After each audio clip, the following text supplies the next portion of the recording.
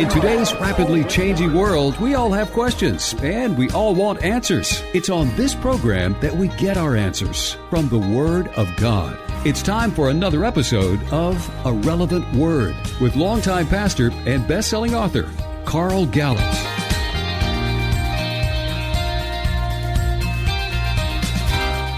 Welcome to A Relevant Word with Pastor Carl Gallups of the Hickory Hammock Baptist Church in the Pensacola, Florida area.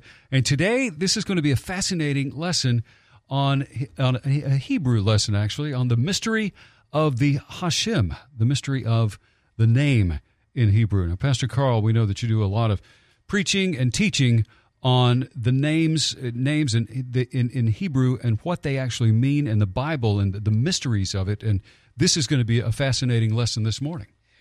Yeah, thank you. I really enjoy doing that. First of all, I just feel a real calling in my ministry life to exalt the name of the Lord. And I mean, that's what the Bible says we're supposed to do, right? And there's so many scriptures where God gives promises in the Old and New Testament, and that's not what this show's about, so I don't want to belabor it. But he says, if you will honor my name and stand in my word, I will bless you. Now, I paraphrase that, but that's all through the Old Testament. It's all in the New Testament. But listen to what he always says first, if you will honor my name, okay? And, of course, we get in the New Testament, we hear about Jesus, who's given the name above all names. It's also the only name to which every knee will bow and every tongue will confess. Also, Acts chapter 4, verse 12 says, it's the only name given among men under heaven whereby we must be saved. So see the name of God. You know, Old Testament, we could say the name of God. New Testament, we can say the name of Jesus. Of course, he is the Word that became flesh, the Word that was with God and was God. So, same thing. But that name is so important, and so it's a big part of my ministry. And I love helping people not only see these mysterious connections to these names, but also the fact that they're there on purpose. God put them there so that we would discover them. I mean, it's like parents with kids out there with Easter eggs or something, you know. We get a thrill in watching them run around trying to find the secret, you know, trying to find the mysterious hiding place. And when they do, oh, I got it. I got the blue one with a star on it. I'm the winner, you know. And God does the same kind of things with us with his word sometimes. And the Bible says that he hides mysteries only so that they would be revealed in their due course. And he does it to exalt himself. And he just loves us as the Heavenly Father. So I love sharing these things with folks. So thank you for asking me. So yeah. You talk about the name. And in Hebrew, that's pronounced Hashem. 2 words, Ha meaning the, and then Shem meaning name. Hashem, the name. Well, here's the thing. I speak and preach and teach on this, and you might have heard it on A Relevant Word on past programs.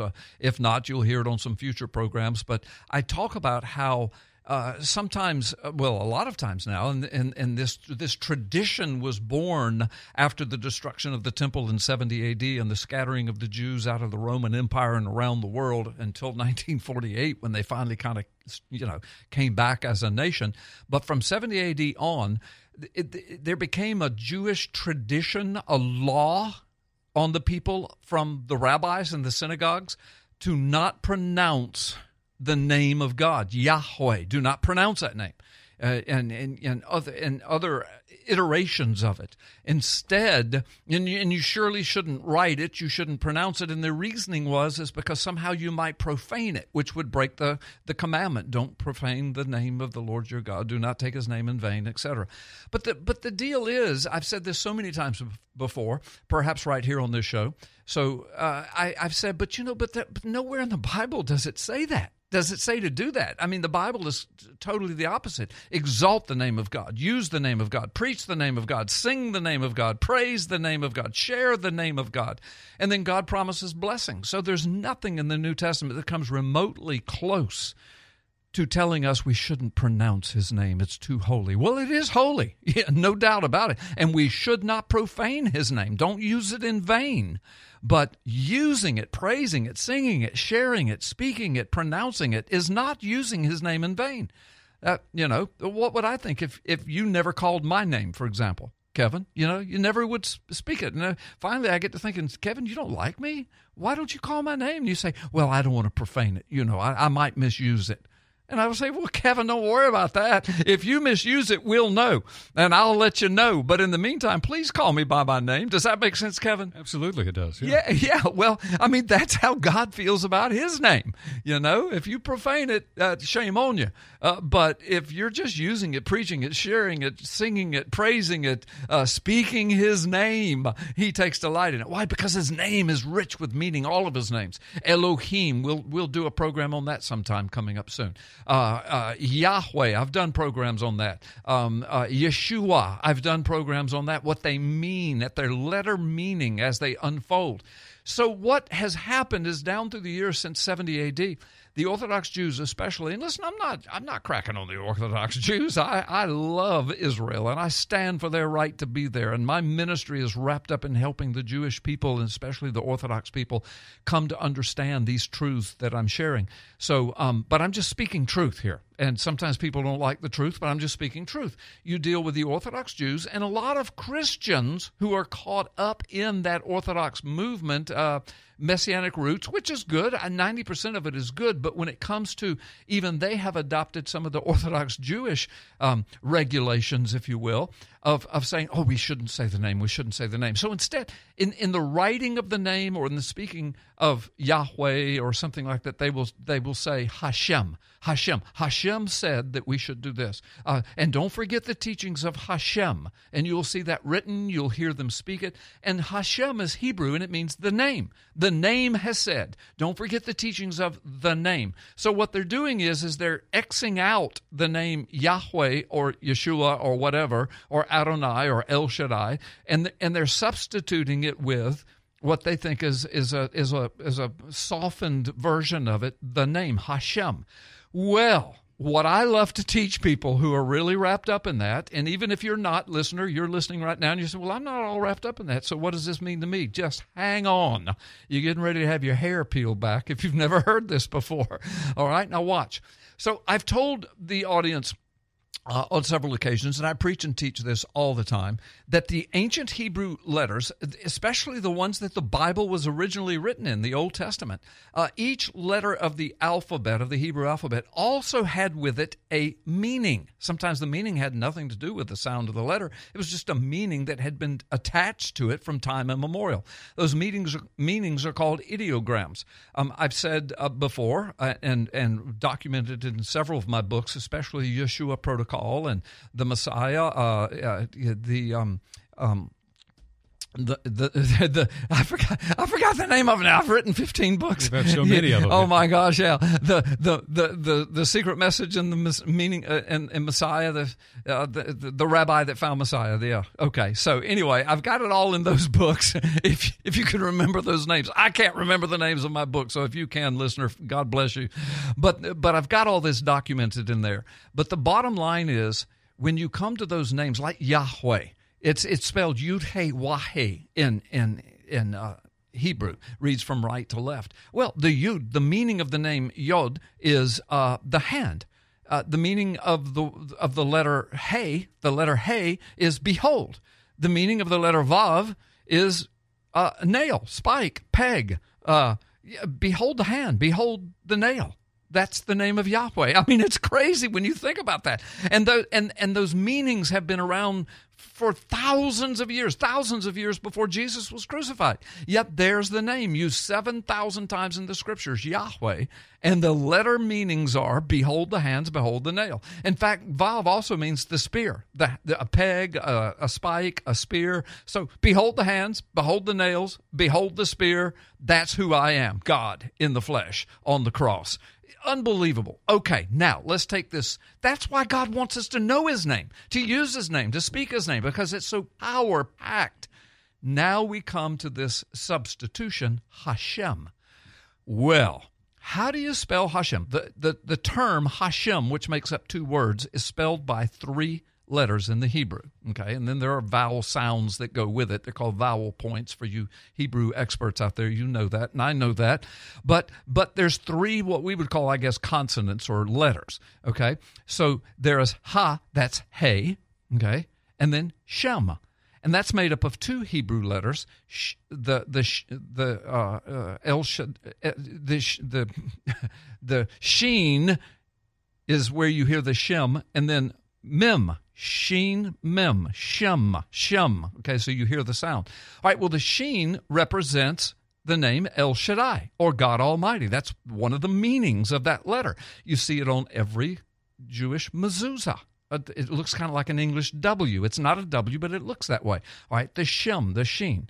Okay, the Mem is the middle letter of the Hebrew alphabet, and it means water, the water. Now watch this. Hashem, behold El Shaddai upon the water. Oh my gosh. So the word, the name, gives visions in our mind of Jesus walking on the water, or Jesus calming the water, the waves and the winds. Behold, El Shaddai upon the water. You understand, Kevin? I mean, as we start, now I'm going to take this right to the Scriptures, but I can tell you're dying to say something. You know, you hear these words, you see these words over and over the longer you spend with the Bible, to open up, to shed a little light on them. Now I'll see them in a different way. Well, yeah, and just wait until I teach what's coming up next. All right, so we can wind into that, but so now just remember that, because when we come back, I'm going to take you straight to the Scriptures, the New Testament and the Old Testament, and this is going to blow you away. And it's going to make so much of what you know about the New Testament come alive. But remember that name that's used as a substitute and has been since 70 A.D. by Jewish law and even Christian groups. Hashem. Use that. Don't say Yahweh. Don't say, these other names for God. I don't want to go through the list, but especially Yahweh, Elohim. Don't say that. Say Hashem, the name. But even that means, behold, El Shaddai, the God Almighty, who's walking on the waters, who's on the waters. Behold, El Shaddai on the water. Oh my gosh. Wait till we come back from this time out, folks, and then I'm going to share some stuff with you from the New Testament and Old Testament that's going to blow you away if you've never seen it before.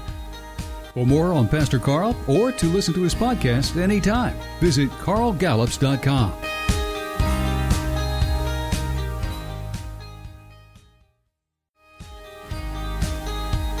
For more on Pastor Carl, or to listen to his podcast anytime, visit carlgallups.com. This is A Relevant Word with Pastor Carl Gallups. And Pastor, we're learning about the mystery of the Hashem, the mystery of the name. The name, yeah. And we already know that it's more than just a name. And you're pointing it out, and it's right there in the Bible. Yeah. And we can't wait to find out more. Yeah, and it's kind of ironic that that's the phrase that has been pegged ever since the 70 A.D., by Orthodox Jewish people, and then even Christians who were kind of into those elements of the Orthodox Jewish movement. Don't use the name. Don't use the name. Instead, don't use Yahweh or Elohim. Instead, say the name. Well, I don't know if they thought that through, because the ancient meanings of the letters are there, and they've been there for thousands of years. And when you take them out, Ha, Shin, Mem, Hashem, He, Shin, Mem. That's how you spell it. And He means behold. Shin means El Shaddai, the Lord God Almighty. It's on every mezuzah. That's what it means. And then Mem means the water. Behold, the Almighty God who's upon the waters. Well, good gracious. I mean, how ironic is that? So you're not saying his name, but you are saying his name, because right in the middle of it is the Shin, the Almighty God, El Shaddai. But then you're also saying something about him when you use that. So most students of the Word, and most of you that are listening are students of the Word. But you'll remember that in Mark chapter 6 is the first instance of Jesus walking upon the waters, or having anything to do with the waters and the waves and the elements by a supernatural touch or word. So he tells his disciples, they fed the 5,000 on the side where Capernaum is. He tells them, go to the other side of the lake, tells his disciples, get in the boat. I'm going to go up here in the mountains and pray. I'll be there later. And I guess they're probably wondering, maybe he's going to take another boat. How's he going to get there? But they do what he says and they go. The Bible didn't tell us what they said or what they thought. They just obeyed. But then during the night, late in the night, a storm is whipping up. The waves are whipping up. And I've been on Lake Galilee before, and it's beautiful, beautiful. But, man, it can whip up quick because there's mountains all around. It's like a bowl. And when the wind comes from the north to the south, it stirs that lake up. The wind doesn't have anywhere to go but north and south. So you're in a storm. And that's what happened to the disciples. And they look up in the middle of the night and in the darkness, and the waves are whipping around, and here they see what the scripture said they think it's a ghost. They say, this must be a ghost. What is this? There's this apparition coming. It seems to be walking across the top of the waters. And then, of course, it turns out that it's Jesus. And you remember Peter saying, Lord, if that's really you, call me out there. He calls Peter. Peter goes, but then Peter's faith dwindles, and mine would have too. And Peter sinks. Jesus reaches him up. Okay, well, anyway, so finally he gets in the boat, and the winds calm down, the waves die down, he's walking on the waters, and the disciples are justifiably freaking out. Who can walk on the water? Who can speak to the wind and the waves? Who is this that the wind and the waves obey him, that he commands? He can walk on top of the water, yet he's flesh and blood. He gets in the boat with us. He eats with us. We can touch him. We can hug him. We know he's real. He's not a ghost. Who is this? And so that was one of his first kind of revelations of himself to them, who he might be, all right? And then we read again about sometime later in Matthew, we read about Jesus being in the boat with them, and they're in the back of they're in the boat, they're going across the lake.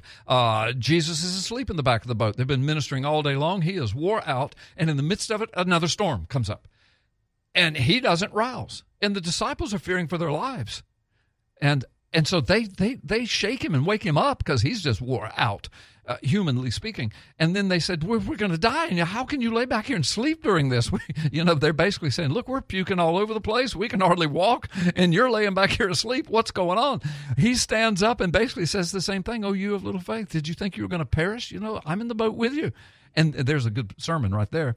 But then the Bible says he speaks to the wind and the waves, says, peace, be still.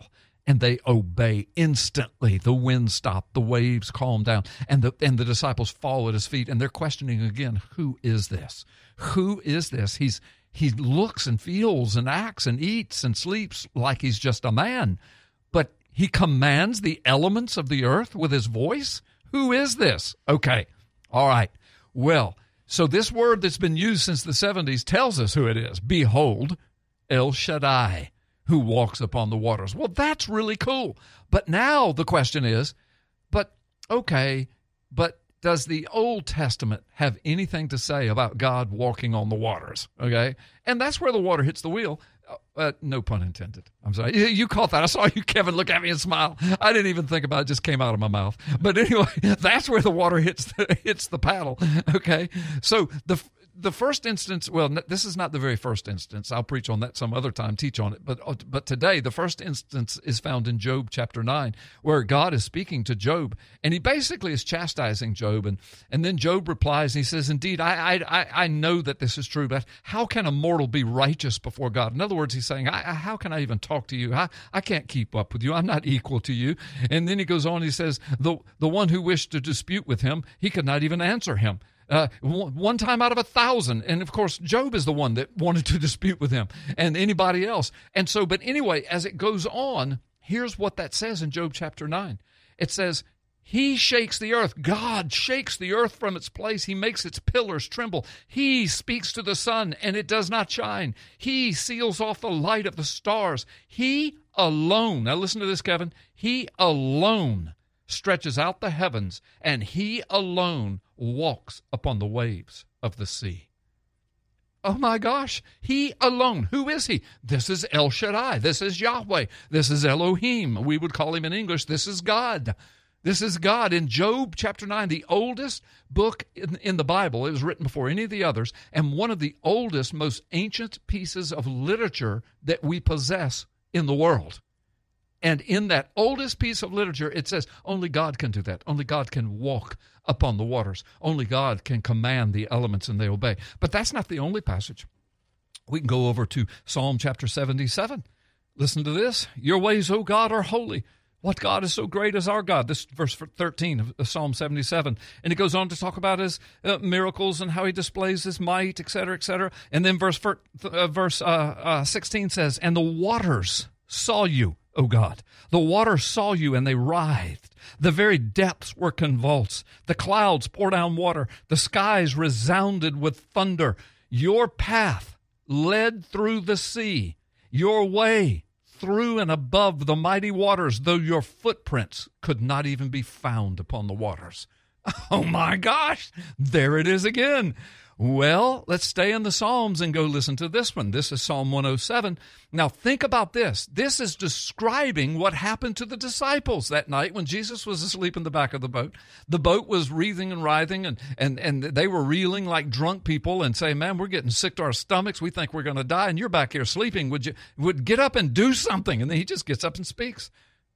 Peace be still. And it dies down. They fall at his feet. They worship him. Who are you? And he says, why do you have such little faith? Watch. Here's what Psalm 107 says.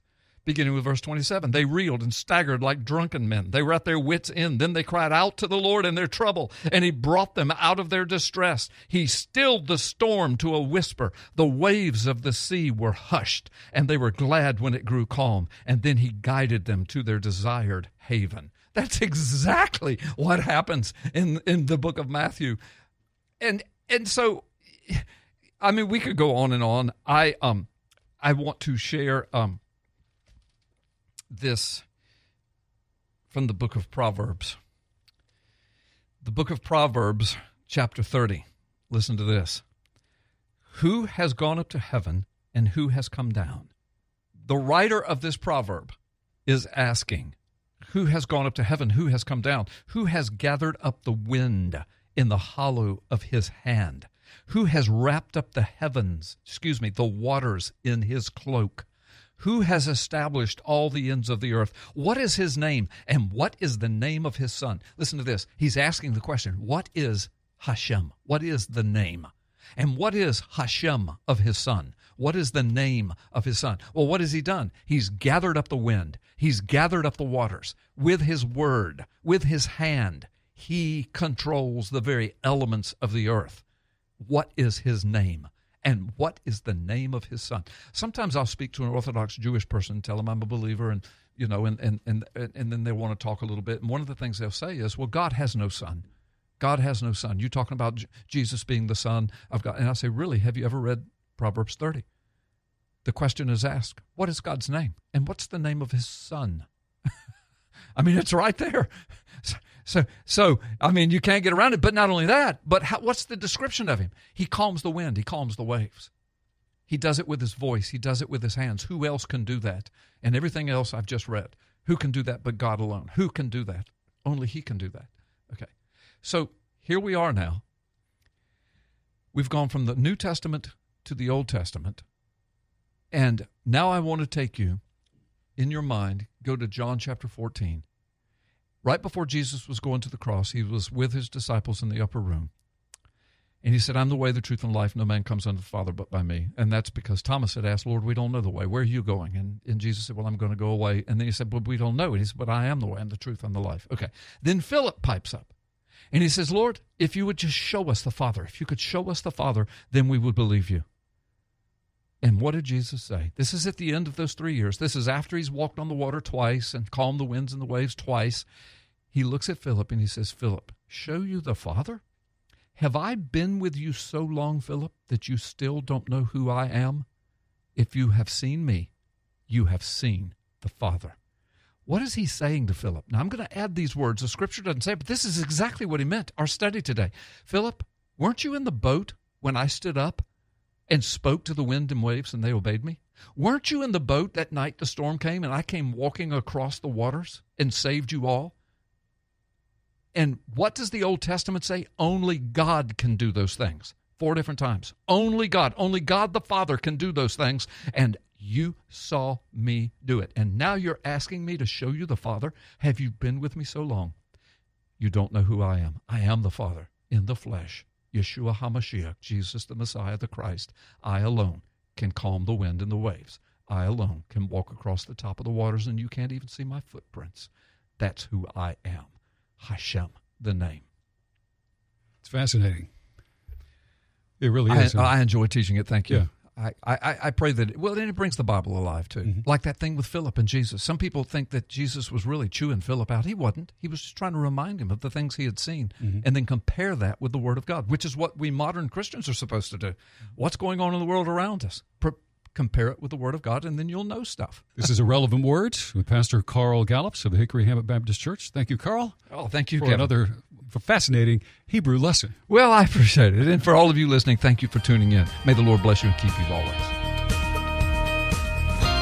Now, more than ever, we need to listen to God. He still speaks through His Word, the Bible. Each week, Pastor Gallups shares what the Word of God is saying. Even now, A Relevant Word with longtime pastor and best-selling author Carl Gallups. To access Pastor Carl and to listen to his podcast anytime, visit carlgallups.com. Thanks for listening.